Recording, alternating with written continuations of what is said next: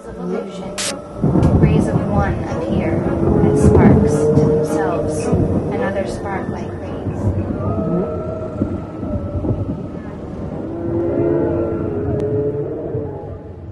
They have arrived.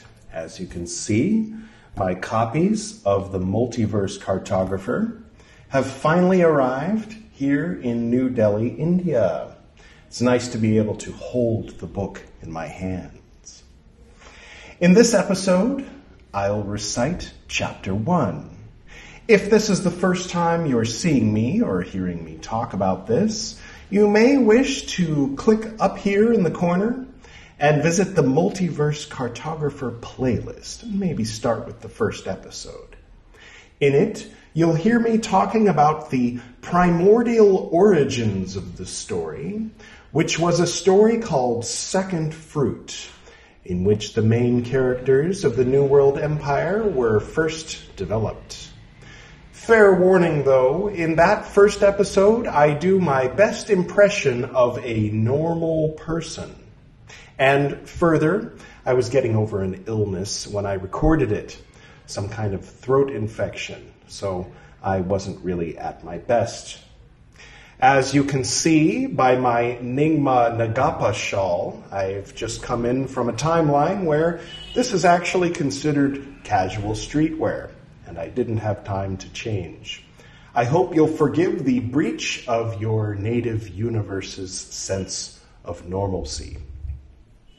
Anyway, to help set up what I'll be saying next, I wanted to read you another review. This one is for the first of the 3 books in this trilogy, The Small Gray Mouse and Other Short Stories. Now, of course, those who saw the first episode in this series already know what Mrs. Brunk thinks of the 3rd book in the trilogy, but let's see what award-winning author and former chief financial officer of National Lampoon, Lorraine Evanoff, has to say about the first book in the trilogy. Compelling answers to life's elusive questions. Author Edward Reuben writes on another level, offering answers to life's elusive questions such as, who really is the polyonymous devil?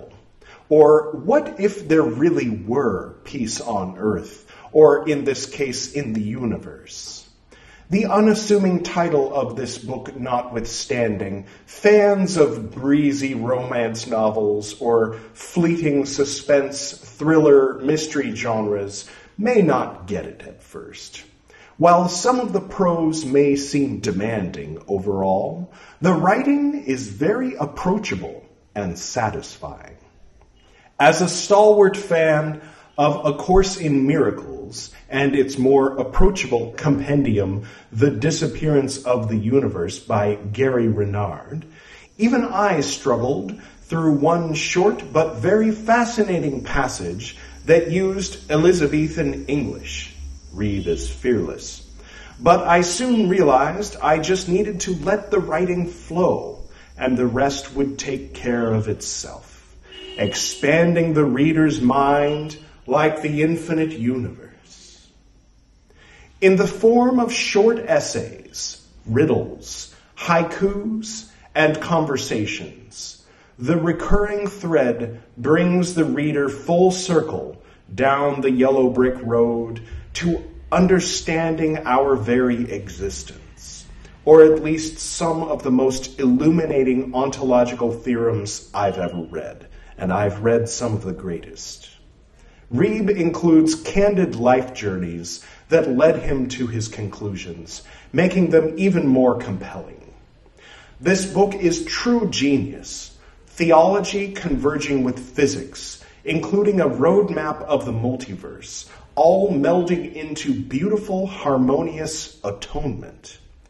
I'm suspicious that Reuben is an alien or has returned to us from the future. In any case, he's enlightened. It was a privilege to read this book. Not to toot my own horn, but I get that a lot. I'm also well known for my award-winning humility. But seriously, though, she made reference to a recurring thread which leads one down the yellow brick road to understanding our very existence. This recurring thread was, of course, selections from the interdimensional coffee house. The best parts, really, culminating in the creation of Larry the Librarian in the final chapter. The Interdimensional Coffee House was a podcast I produced from 2015 to 2017, consisting of 12 episodes. It has its origins in the New World Empire. The Interdimensional Coffee House was the project which Charles the Grey was working on when he was interrupted by Blythe, who needed his assistance in breaking her best friend Simon out of prison. That is, the prison of the drone trance. We'll get to all of that later. In the second mouse book, Smaller Mouse, highlights from the New World Empire were introduced. Again, the selections were basically key and pivotal moments, moments for which the rest of the New World Empire were in a way a frame, a world built to have a context in which these moments could take place. Then, to put a nice ribbon and a bow on all of this, I put out the Multiverse Cartographer. It was to complete the world, the frame, and the context for both the Interdimensional Coffee House and the New World Empire. It was intended for those who had already read and enjoyed the two mouse books. In the introduction to the Multiverse Cartographer, here you can see images of the mouse books, as well as a list of chapters from the mouse books, which are necessary to have read in order to get a complete picture, as well as a key indicating that when the little gray mouse image appears, the missing piece is to be found in the small gray mouse. And when the little Mickey Mouse appears, the missing piece is to be found in Smaller Mouse. Today, I'll begin with Chapter 1 of the Multiverse Cartographer, and whenever there is a little tiny Mickey Mouse, which almost looks like the little bullet point that divides scenes or sections within the chapters, I'll fill in the missing piece from Smaller Mouse. Whenever in the Multiverse Cartographer there is a picture of a small gray mouse, I'll fill in the missing piece which can be found in the small gray mouse. If you'd rather read the mouse books and the Multiverse Cartographer on your own, rather than having me explain them, I would suggest you stop watching these videos right now and find the links in the description below. If finances are a concern, as the Kindle versions of these books are a few dollars each, or if they aren't available in your country, then keep watching. If you could and would be interested in reading them on your own, but you really just love watching me on your screen and listening to the sound of my voice, then by all means do continue, and thank you. Also, I may reveal one or two things on here that perhaps weren't so obvious, as in the etymology of the characters' names I talked about in the first episode of this series. And so, without further ado, Chapter 1, Trigintasex and Fathoms Numerals.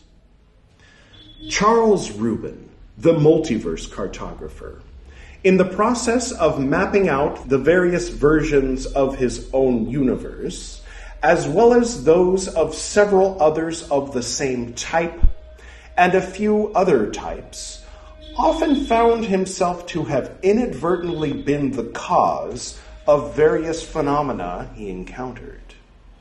Due to the scale of the web of his travels, in which he'd had an influence in his own past, present, and future, this resulted in several apparent paradoxes and causation loops that have since been studied by all aspiring multiverse cartographers. It is common knowledge that upon meeting the famous Charles the Grey, the half-human, half-reticulan Venusian who created the interdimensional coffeehouse in the first place, Charles Reuben was surprised to learn that Charles the Grey had been named after him, even as he had been named after Charles the Grey. Someone's selling something here. Another such causation loop that is lesser known, save by those coffeehouse patrons who hail from Charles the Grey's home universe, is that of the relationship between Trigintasex and Fathoms Numerals. Anyone who's been to the interdimensional coffeehouse more than briefly is sure to be well familiar with Trigintasex. Here we have an illustration. It is the mathematical language which provides the identifying marks, like serial numbers, of each of the nearly 8 septillion coffeehouse islands and pyramids spaced evenly throughout the enormous oceanic sphere. Those who frequent the coffeehouse often develop the habit of writing these down in order to meet with their friends or with one particular version of the ancient omniscient barista, Clara.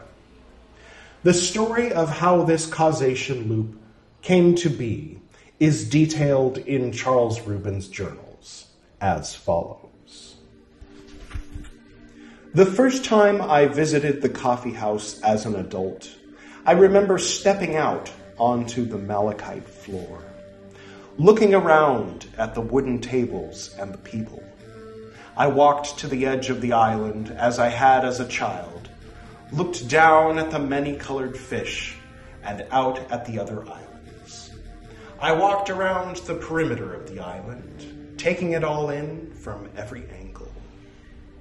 At one of the tables, I remember 4 serious-looking men, all with stern expressions, each staring at the person across the table from him, and wearing black suits. At another table was a woman with pink hair who appeared to be in her 60s, reading a book. Call her Mrs. Brunk. Just kidding. I approached the pyramid itself and saw my reflection. Then I became fascinated by the scenes on the other sides of the various doors, there being 3 on each side. The door on the left of the nearest side led back into the room which used to be my dad's den. The middle door on that same wall led to what appeared to be a red planet, but not red like Mars. It wasn't dusty red, more of a blood-red sky and thick red fog. The door on the right led to green and rolling hills with a blue sky. I walked to the right side to see the doors around the corner. One door seemed to lead to total darkness, the next to kaleidoscopic changing lights, and the third to what at first appeared to be a sprawling metropolis, but upon further examination, I saw that it was a large crystalline structure reflecting the many colors of some kind of rainbow nebula. As I gazed at the nebula, I heard a familiar voice, a kind female voice from behind me. "You must be new," she said. I turned to see a familiar woman who appeared to be in her late 20s, wearing a white t-shirt and jeans. She was holding a silver tray with a few drinks. She had brown eyes, brown hair, and was smiling with a kind of inner glow. "I'm Clara," she said, "the barista." I offered my hand and said, "I've met you before."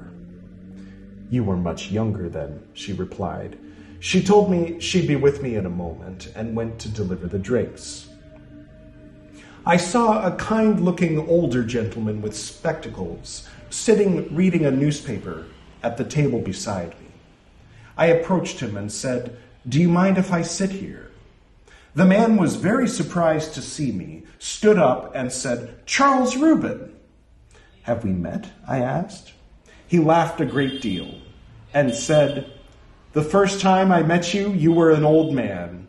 You told me that when you first arrived here as a young man, you met me when I was an old man. I was intrigued. He motioned for me to sit down, and we both sat at the table.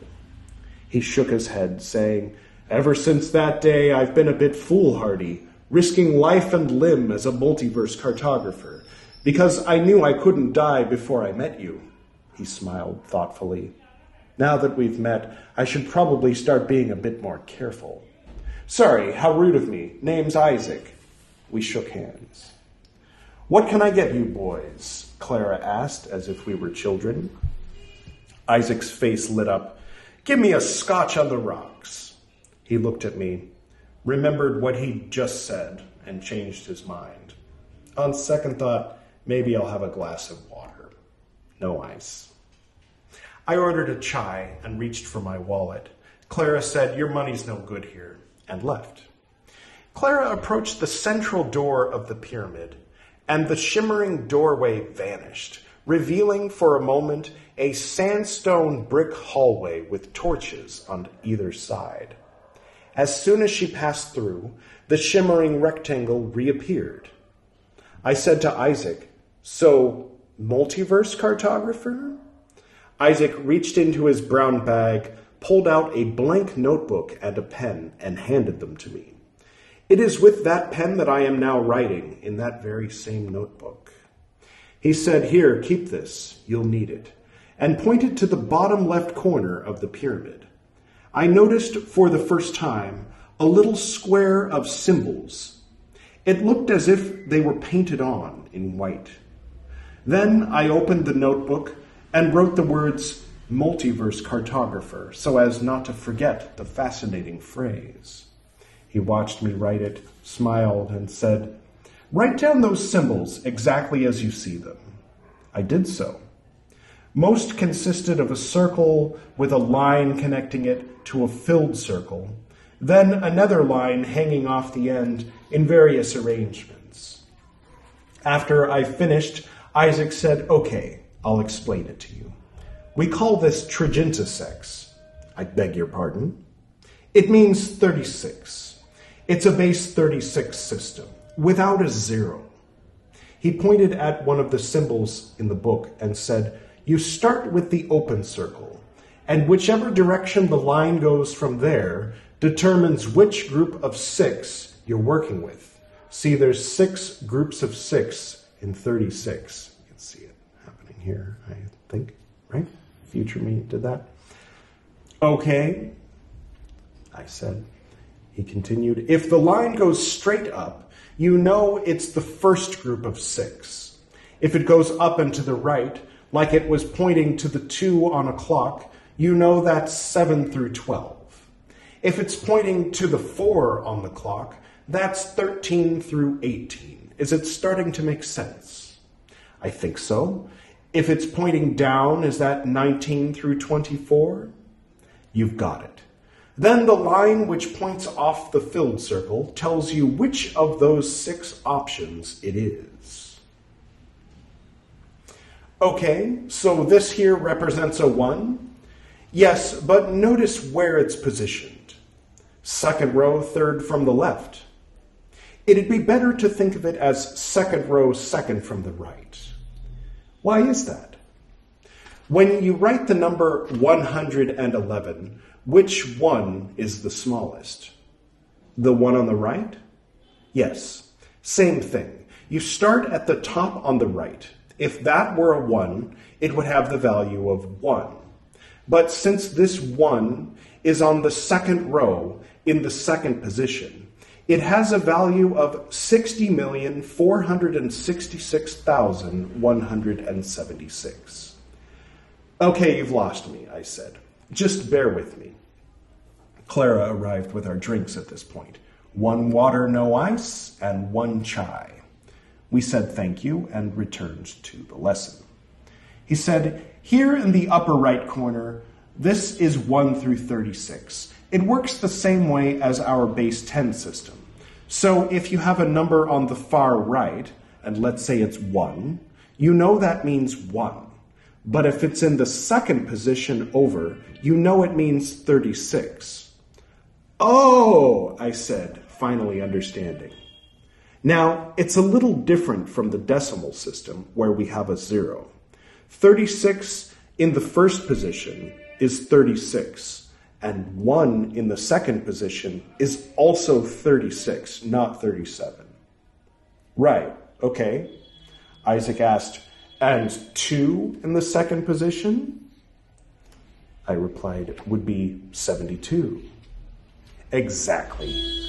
36 in the second position would be 1296. I laughed and said, I think I need to brush up on my multiples of 36. Isaac said, now that you've got the idea, I'll let you work it out from there. Knowing how it works, you can now determine how many of these coffeehouse islands there are in this place. 36 to the power of 16, I suggested. Isaac nodded. There are 7 septillion, 958 sextillion, 661 quintillion, 109 quadrillion, 946 trillion, 400 billion, 884,391,936 coffeehouse islands. That's a lot of islands, I exclaimed, my puny mind having been blown. He continued, keep in mind that each of those islands has 12 doors leading to different places in the multiverse, and the doors often change, popping in and out of different universes. At this point, both my mind and bladder were full. I don't mean to interrupt, but is there a restroom here? Isaac laughed and said, here, I'll show you how it works. He approached the central door of the nearest side and put his right hand up on the mirrored pyramid wall just to the right of the door. He looked up toward the apex of the pyramid and said, Tremont Hotel, Baltimore, early 21st century, Gregorian, men's public restroom, 20 minutes before anyone else comes in. The view on the other side of the shimmering rectangle shifted to the most beautiful public restroom I've ever seen. He said, you just tell it where you want to go. Thank you. Isaac told me, I may not be here when you return. The next time you see me, I'll be in a hurry. The third time, we'll get all caught up. Well, it was nice meeting you, Isaac.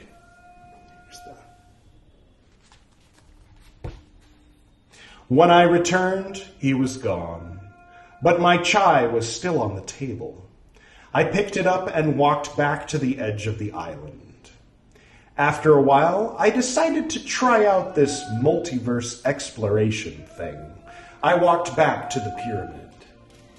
I started browsing the worlds that were on the other side, which would change every so often. The red planet was still there, but it didn't look very inviting. I eventually came around and saw one that looked interesting. The sky was sort of bluish-greenish gray with white clouds and a mountainous landscape. There were these mechanical-looking things hovering up in the air. I stepped up very close to the doorway and heard and felt a low vibration. I peeked my head through the shimmering rectangle, and the sound became much louder. A great rumbling sound coming from the sky, like many large horns shaking, vibrating the rocks. I stepped through all the way and looked around. I looked back and saw that the doorway back into the coffee house was just floating in the air. I walked away from it to an edge and looked down. I saw that it was quite a drop, so I backed away. I looked up and wondered how many of these great machines were hovering and making all that racket, and what it was that they were doing. I noticed there was a downward breeze blowing from the one that was passing over me. After it passed, the downward breeze stopped, and my throat began to tickle and burn. I clutched my hand to my throat and realized that I should get back into the coffee house immediately. I quickly walked toward the doorway, but my feet were pushing the gravel and small rocks down that steep drop I had just seen. I reached with both hands toward the door, fell, and started climbing on all fours. I felt my heart beating in my head, and my vision was filled with what looked like snow on a TV screen. Everything faded to black, and I slid down the side of the mountain, unconscious. And that concludes chapter 1, ending on a bit of a cliffhanger. So, as you might have noticed, there are, as of now, 2 levels being presented. This voice at the beginning seems to be that of a kind of textbook for multiverse cartographers, which is describing the events in the life of Charles Reuben, the original multiverse cartographer, in the past, as if from some point in the distant future. This may seem odd, as time travel is an option in this world. Nay, 'tis odd, I know not seems. Anyway, I remember after part of the ancient city of Alexandria was discovered at the bottom of the Mediterranean Sea, I used to enjoy depicting scenes from our modern world, or even plans for the future, as being at the bottom of the sea. Something about the implied immense passage of time, the vastness of the sea being above the things we take for granted, really helped to accentuate and put into perspective the temporal nature of our present lives, the impermanence. The next level down is the voice of Charles Reuben speaking in the first person. This is understood to be selections taken directly from his journals. This whole chapter takes place in the interdimensional coffee house, and we have not yet been introduced to the New World Empire. The imagery of the coffee house is fairly clear, I think. There are many islands on a vast sea, the edge of each island being sandstone cliff sides, the surface of each being a flat malachite floor with wooden tables, and on each island there is a pyramid with 3 doors on each side. These doors lead to absolutely any place at any time. Clara, the barista, helps to clarify things. For her, everything is perfectly clear. To tell you the truth, perhaps some of you may have already suspected, she was inspired by the character of Clara from Doctor Who. Isaac, I believe it was clear, is a student of Charles Reuben, only now the roles are reversed. Per Charles Reuben's instructions later in life, Isaac is here at this particular moment to meet Charles Reuben on his first day in the coffee house as an adult, to explain the numerals and to give him the notebook. It is worth noting that 36 is the square of 6, which is related to the Sun and the Sephira Tiferet, while 16 is the square of 4, related to Jupiter and Chesed. The path between these 2 Sephirot in Hermetic Kabbalah being the Hermit and Virgo. Also worth noting is the etymology of the name Isaac being God laughed, particularly in the moments where he laughs, as when Charles Reuben asks if the interdimensional coffee house has a bathroom. The place where Charles Reuben finds himself in his first attempt to explore the multiverse, that mountain with the strange machines hovering in the air, will be further explained in Chapter 2, which I'll read next time. There are a few things that set up this first chapter, which will come in later chapters in the form of flashbacks, but I thought this would be a good place to start the book, as its primary focus is on the titular character Charles Reuben, the multiverse cartographer. The island and the pyramid doors are explained in detail, and so on. This was basically, word for word, episode 2 of the old podcast called The Interdimensional Coffee House. Nothing from the mouse books needs to be read at this point to give any further depth into or clarification of Chapter 1. In fact, this is a case where actually the opposite is true. There is a chapter toward the beginning of The Small Gray Mouse, a chapter called The Multiverse Cartographer. It begins shortly after Charles Reuben slides down the mountain unconscious. It is the chapter which Lorraine referenced as being a bit difficult to understand, being in Elizabethan English. Actually, that whole chapter of The Small Gray Mouse is contained within Chapter 2 of The Multiverse Cartographer, the book. In The Multiverse Cartographer, though, it is all read from Charles Reuben's notebook, and he has taken the liberty of translating the difficult-to-understand Elizabethan into modern English. Plus, there is a bit at the beginning and a bit at the end, which help to clarify how he got where he ended up and how he got back afterward. We'll get into all of that in the next episode. I hope you enjoyed this second episode of the Multiverse Cartographer video recitals. By the way, if you're considering purchasing copies of these books in paperback, might I suggest taking a look at something I've put together very recently. It's called The New World Empire and the Interdimensional Coffee House. I don't have a copy of it yet, and it will probably be at least another week or two before I do, but naturally I'll show it to you when I receive it. It includes the whole trilogy, both the Mouse books and the Multiverse Cartographer, as well as a fourth section, which includes the original Second Fruit story, which I wrote in 1997, which I later scrapped and started over with what became the New World Empire, using basically the same characters at the center of the story. There is also, in the fourth section, a short chapter called The Cutting Room Floor. I mentioned in the first video of this series that very little was left on the cutting room floor. What was, in other words, what parts of the New World Empire which were left out of the Multiverse Cartographer and the Mouse books, was included in that chapter called The Cutting Room Floor. I'll be reciting those as they come up at the appropriate times in these recitals from the Multiverse Cartographer. I've made this complete trilogy book with the bonus content specifically for you, those watching this video series. I haven't posted any links or announcements about it anywhere, and I don't plan to. So far, before mentioning it here now in this video, one person has already purchased a copy, presumably having seen it on the Amazon book menu. So that's fun. If you're interested in that, the link is in the description below. That's all for now.